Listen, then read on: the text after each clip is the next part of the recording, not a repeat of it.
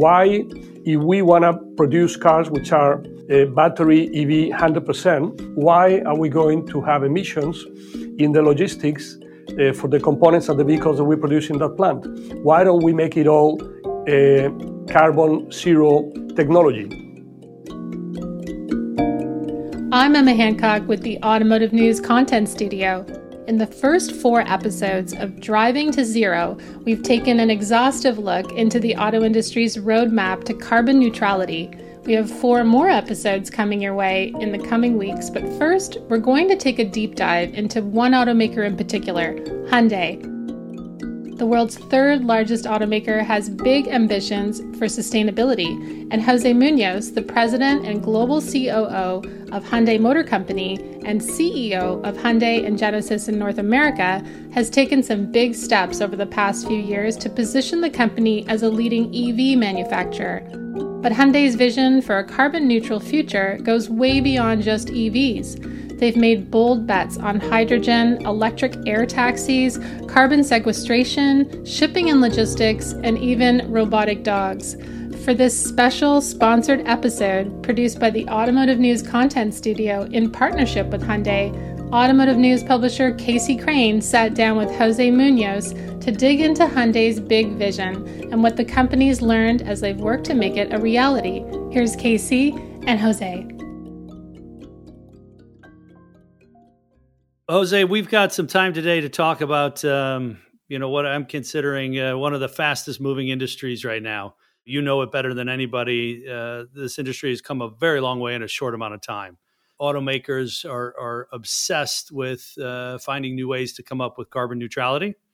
A lot of corporate vision statements out there, making the world a better place. You guys seem to have a bit more comprehensive vision around progress for humanity. How do you talk about it internally? And maybe you can explain a little bit of that to our audience. Well, that's a very important question because this is really one of the core reasons why we are here. So, as you know, this is coming directly from our executive chair, Ursen Chan. He came up with this idea. Basically, we are not here just to produce cars and sell cars, but we really want to help humanity progress and help the life of human beings, not only by transporting them safely from point A to point B, but also by doing it in an environmentally friendly way so that we contribute to fix the global problem that humanity has with the carbon emissions. And then on top of that, this is something that we do with really high motivation and by investing in a number of different technologies well beyond what you would consider a normal technology to invest today in the mobility business.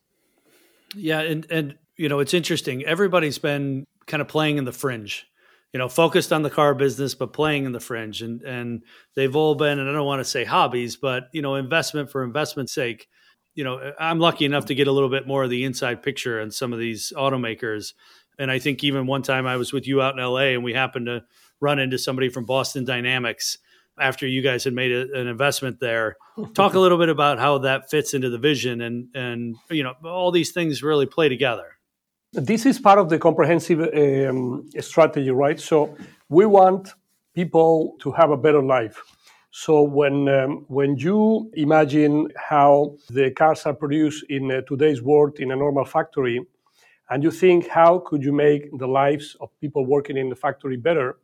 You may think about supporting them with devices that can help them not only being more accurate and having better quality, but also making the jobs easier.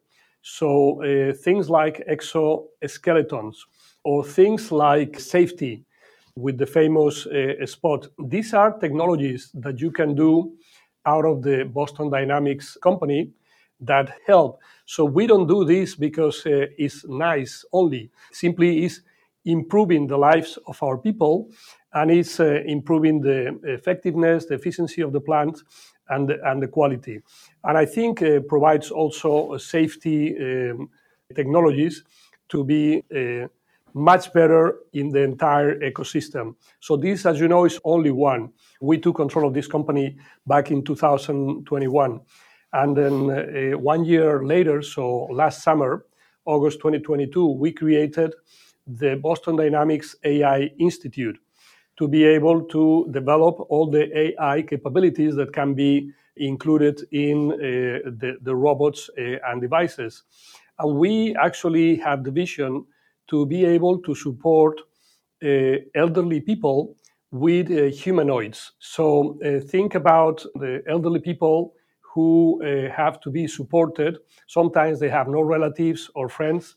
And then these humanoids could be doing a job that most people don't want to do. So they could make lives of these people much better. So this is one dimension. Another dimension that we have invested in a lot and we believe is critical for the Products for Humanity is Supernal. This is the advanced air mobility company, which is meant to go commercial by 2028 by creating electric power devices that can fly to avoid traffic congestion in big cities like LA or New York.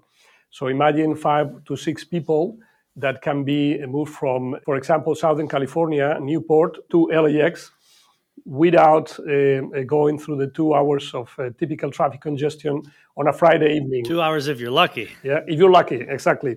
Actually, under the leadership of Dr. Shin, the company has created these plans, and we are really moving very fast into the different stages of the company to start commercial production, having these so-called eVTOLs, electric vertical takeoff and landing. In fact, by early September, we're going to have a kind of a ceremony to open our first R&D center for Supernal here in Irvine, California. But that's not all. There is even more. So Motional. Motional is a company where we have a 50% stake with another partner called Active, where we develop autonomous driving technologies for vehicles. Today, as you know, when you are in the business of transportation, not only the highest cost of the, let's say, business is the driver, but also is the highest source of potential trouble or errors or mistakes. The machines are much more accurate. So by providing autonomous driving technology and making it open to not only our company but others, we're going to make a better use of this technology and make lives of people easier and help with Products for Humanity. So when you're thinking about these things, and I think for a lot of people saying the word humanoids or getting comfortable with humanoids, there have been a lot of movies out there that depict these things. I know what you're working on obviously isn't that, but it's a lot closer than people think. You've seen these things active, and I know there's a lot of companies that have been working on these for years now, mostly to support people working in factories. But I think to your point, there's a lot more applications than that. You're absolutely right. And then the interesting thing is that when you see these devices in action, they don't seem like, the future. And actually, a lot of this technology is probably utilized today when we send men to the moon or when we are sending satellites to the outer space or probably for war applications. So we want to go beyond, but to help people, normal people like you and I, to have a better life. So the Spot, I think that's the best example that I can put out there. I don't know if this is a humanoid, but a dogoid, right? Yeah. So it looks like a pet. And then this is very intelligent pet that you can utilize for safety. Imagine everything that people have gone through nowadays. They're talking about Fukushima, this situation that took place in Japan a few years ago, right? So how do you get into areas which, have radiation?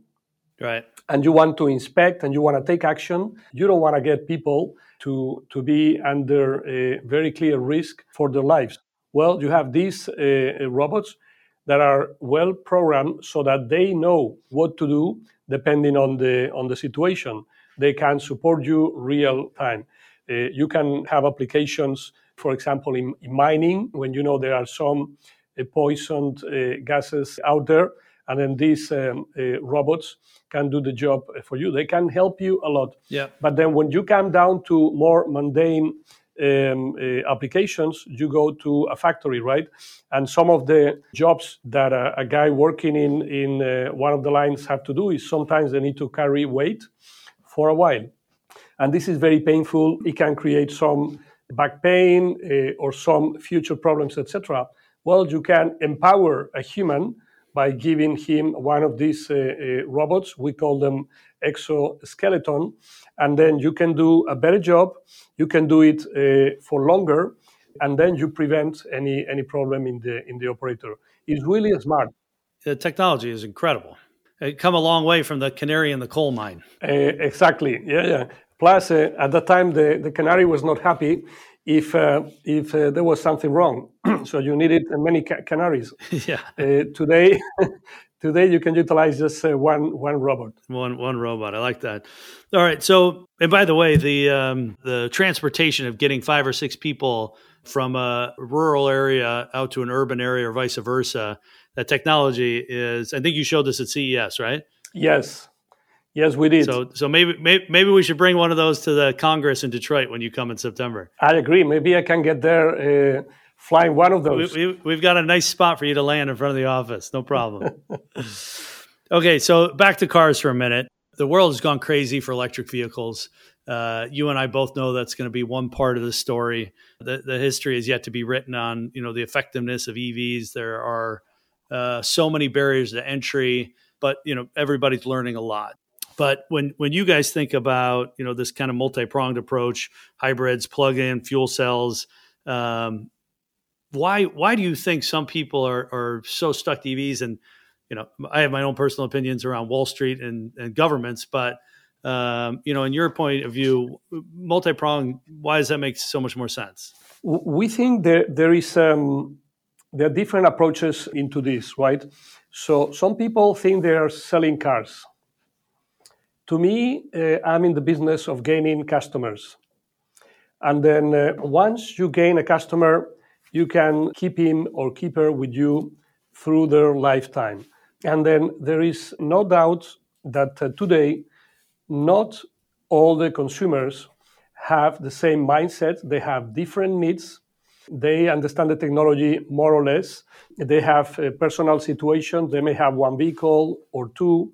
And depending on this, to me, there is no doubt that a lot of the consumers that they feel attracted by the future technology like EV, they are still a little reluctant to make the jump and get into a battery EV power vehicle, particularly if this is the only vehicle they have in the household. So for those consumers, having alternative technologies like hybrid, or plug-in hybrid, or even fuel cell EV is safer because they can start having some experience on how a battery EV vehicle could look like when they are, for example, in a traffic jam, etc., where the ICE engine is not working, whilst they are not taking the risk in their mind to run out of gas, run out of range. So I think as the infrastructure gets more and more developed, as the technology gets better with a longer range, and as more units in operation and more different products are available in the market, those consumers are going to be quite happy to jump into this. So this is why we took the decision to have available all the technologies. I think some companies went the shortcut way, which is, okay, I'm going to get into the EV, so why am I going to invest into hybrid or plug-in hybrids? Okay, that's fine. That's maybe a good call in the short term, but I think they're going to lose the opportunity to gain a huge market, which is today the people that are not yet there. So in our case, as you know, for fuel cell EV, we decided to launch that technology, not only to launch it, but to launch it commercially. So we have the only SUV out there powered by fuel cell EV, the Nexo. But more importantly, we've realized that this technology is probably better for heavy-duty trucks or for very large SUVs. Mm-hmm. So we've done a lot of testing with the Exient brand, which are heavy-duty trucks in Europe. And as we speak, we are also testing this technology in the US. So we have a couple of projects going on in California, as the Californian government has been very eager to study and understand how does this work. But beyond that, we're thinking, hey, couldn't we develop hydrogen power logistics in our new Meta plant in Savannah? So why, if we want to produce cars which are battery EV 100%, meaning zero emission, why are we going to have emissions in the logistics for the components of the vehicles that we produce in that plant? Why don't we make it all carbon zero technology? So we are exploring all that well beyond, the simple business model and just trying to sell one car. So we have a much broader view on the mission of the company. But Jose, you bring up so many good points. And, again, better than anybody, the demand for raw materials is so great. Just take lithium, for example. Currently, the U.S. is at pretty small market penetration with EVs. We start talking about real numbers, in the tens of millions of cars. Everybody knows there's not going to be enough, even just lithium, for us to be able to supply consumer demand. What are the barriers to entry? You talk about hydrogen, you're testing in California. What are some of the barriers to entry that would stop hydrogen from having a bigger impact sooner? There is, KC, a lot of things which have happened over the history, which is the fact that the technologies evolve and typically evolve for good, right? So the extraction technologies available today allow for some of the carbon resources to be economically viable when 20 years ago or 30 or 40 years ago were not. So I think the same is going to happen with EV and with fuel cells. Lithium-ion technology is the most commonly utilized today in batteries, and we are embracing that concept. As you know, we invested in two battery joint venture plants, one in Savannah and the other one in Bartow, with LG and with SK On, respectively. So we are learning a lot of that. But one of the things that we have learned is that the batteries can be reutilized. So we have some tests going on in Korea where the batteries that had already been utilized in a battery EV vehicle can be recycled, can be utilized for other applications like energy storage or others. So the same happens with the hydrogen. There is no doubts in my mind that hydrogen is a great technology as long as it is created as a green technology. We call it the waste to energy. So we have a test going on in Korea where we utilize waste from cities and then we transform it into hydrogen. And that hydrogen is utilized for our fuel cell trucks to do transportation. But nowadays you have other type of technologies that can help you decarbonize. They call it the CCS. So basically you capture the carbon and storage it, not in the atmosphere, but underground. So that is not exactly green, but they call it blue, but you are not generating carbon emissions, right? So that's a great objective. And you can utilize it, for example, for natural gas to create hydrogen out of it, etc. So all this is evolving so fast that I think the moment we start getting lower weight, a good durability, which we already have. So with Exient, we've done millions of miles with a great durability, no issue whatsoever. So I think over time, call it 10, 15 years, 20 years, nobody really knows. But as nobody did know maybe 15 years ago that the EV was going to become a mainstream technology. Mm-hmm. Only in July, I was going through the numbers. As you know, I love numbers, right? So in July, not only we achieve all-time record, which is now almost happening every month. I don't give it for granted. every month is a new battle. But anyway, all-time record sales for July, all-time record retail sales for July, but 20% electrified sales in the month, which is about 50% more than a year ago. But take a listen to this. 10% battery EV sales, double the sales we had a year ago. That's unbelievable. It's even higher than the average, and all this without IRA and making money. And the technology is only going to keep getting better. Absolutely. So I think we know we are on the right track. Nobody knows how long the track is, but we need to keep working, taking advantage of the vision of our leader, E.S. Chung, getting the resources of the company, and then having a 360-degree approach. Each business is supporting the others, and all together we have the power of the group, which is bringing the progress for humanity.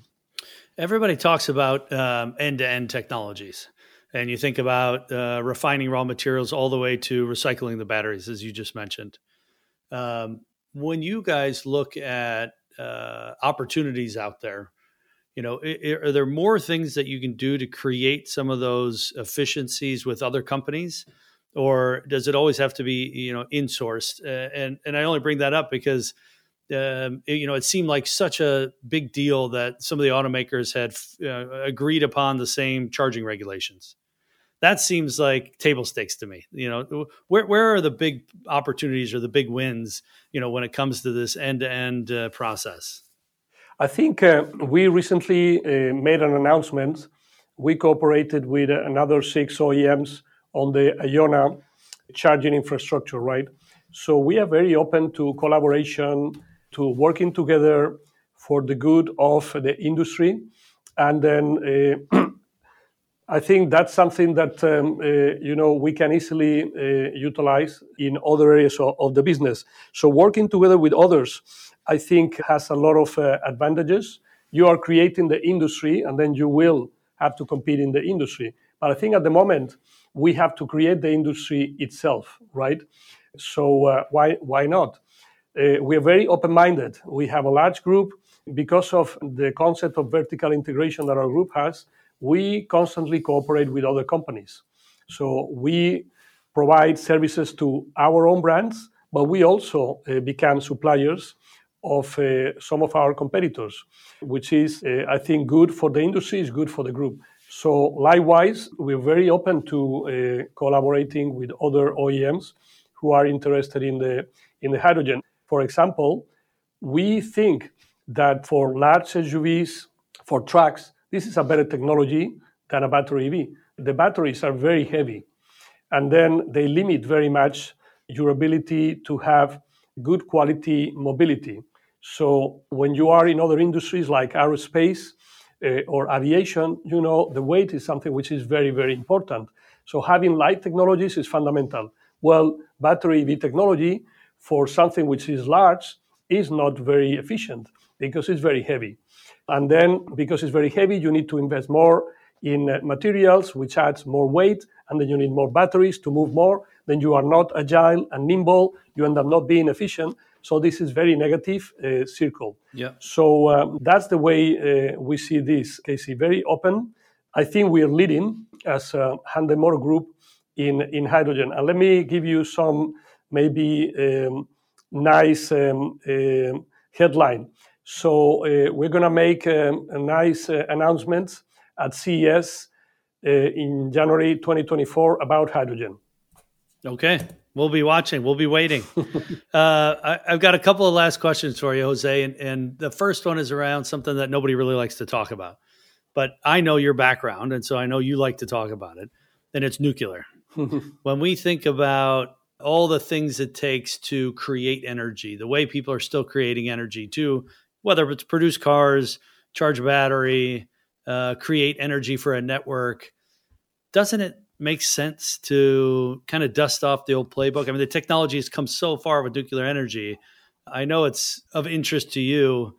Do you think it could happen? Well, this is quite an interesting question, KC. I'm always an optimistic guy.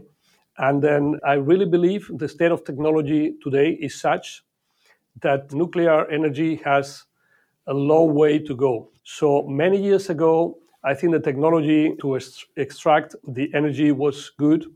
However, in terms of safety and then the experience on potential accidents, what they call the LOCA, the loss of coolant accidents, was not there.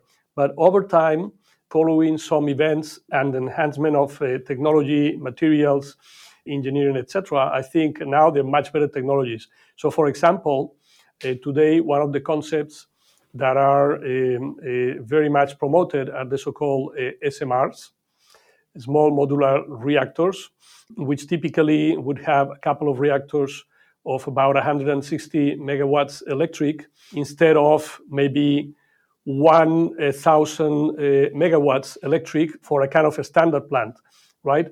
Now, the advantage is that not only those plants, because they are smaller, they can be built, you can get the permission much faster, but also they are much safer in a passive way. In an all the technology plant, you needed a lot of active actions to get to control mode in case of an accident. So you needed a lot of energy, a lot of power, water systems, etc. Today, simply through gravity, if you have a problem in one of these new plants, they go to stable condition, doing nothing. So passively, there is no accident. It's like the technologies that we have today in the cars, ADAS, compared to 20 years ago, right? There was nothing. Today, you have so much technology in the vehicle that you can prevent a lot of accidents. So I'm positive. Now, is this going to be utilized in transportation? Well, I don't know. What I know is that hydrogen can be utilized definitely in vessels for big transportation, also in advanced air mobility. We're planning on doing that. And at the end of the day, when you look at the source of emissions, which are not friendly with the environment, most of them, they are not in the passenger cars. Most of them, they are in the big transportation. So developing technologies like hydrogen are going to help fix the problem. And we in Hyundai want to be part of the solution. Jose, that's fantastic. Thank you so much for being with us today. I can't tell you how excited I am to see you in Detroit for the Congress. So thank you for having me, Casey. It's always a real pleasure. See you very soon.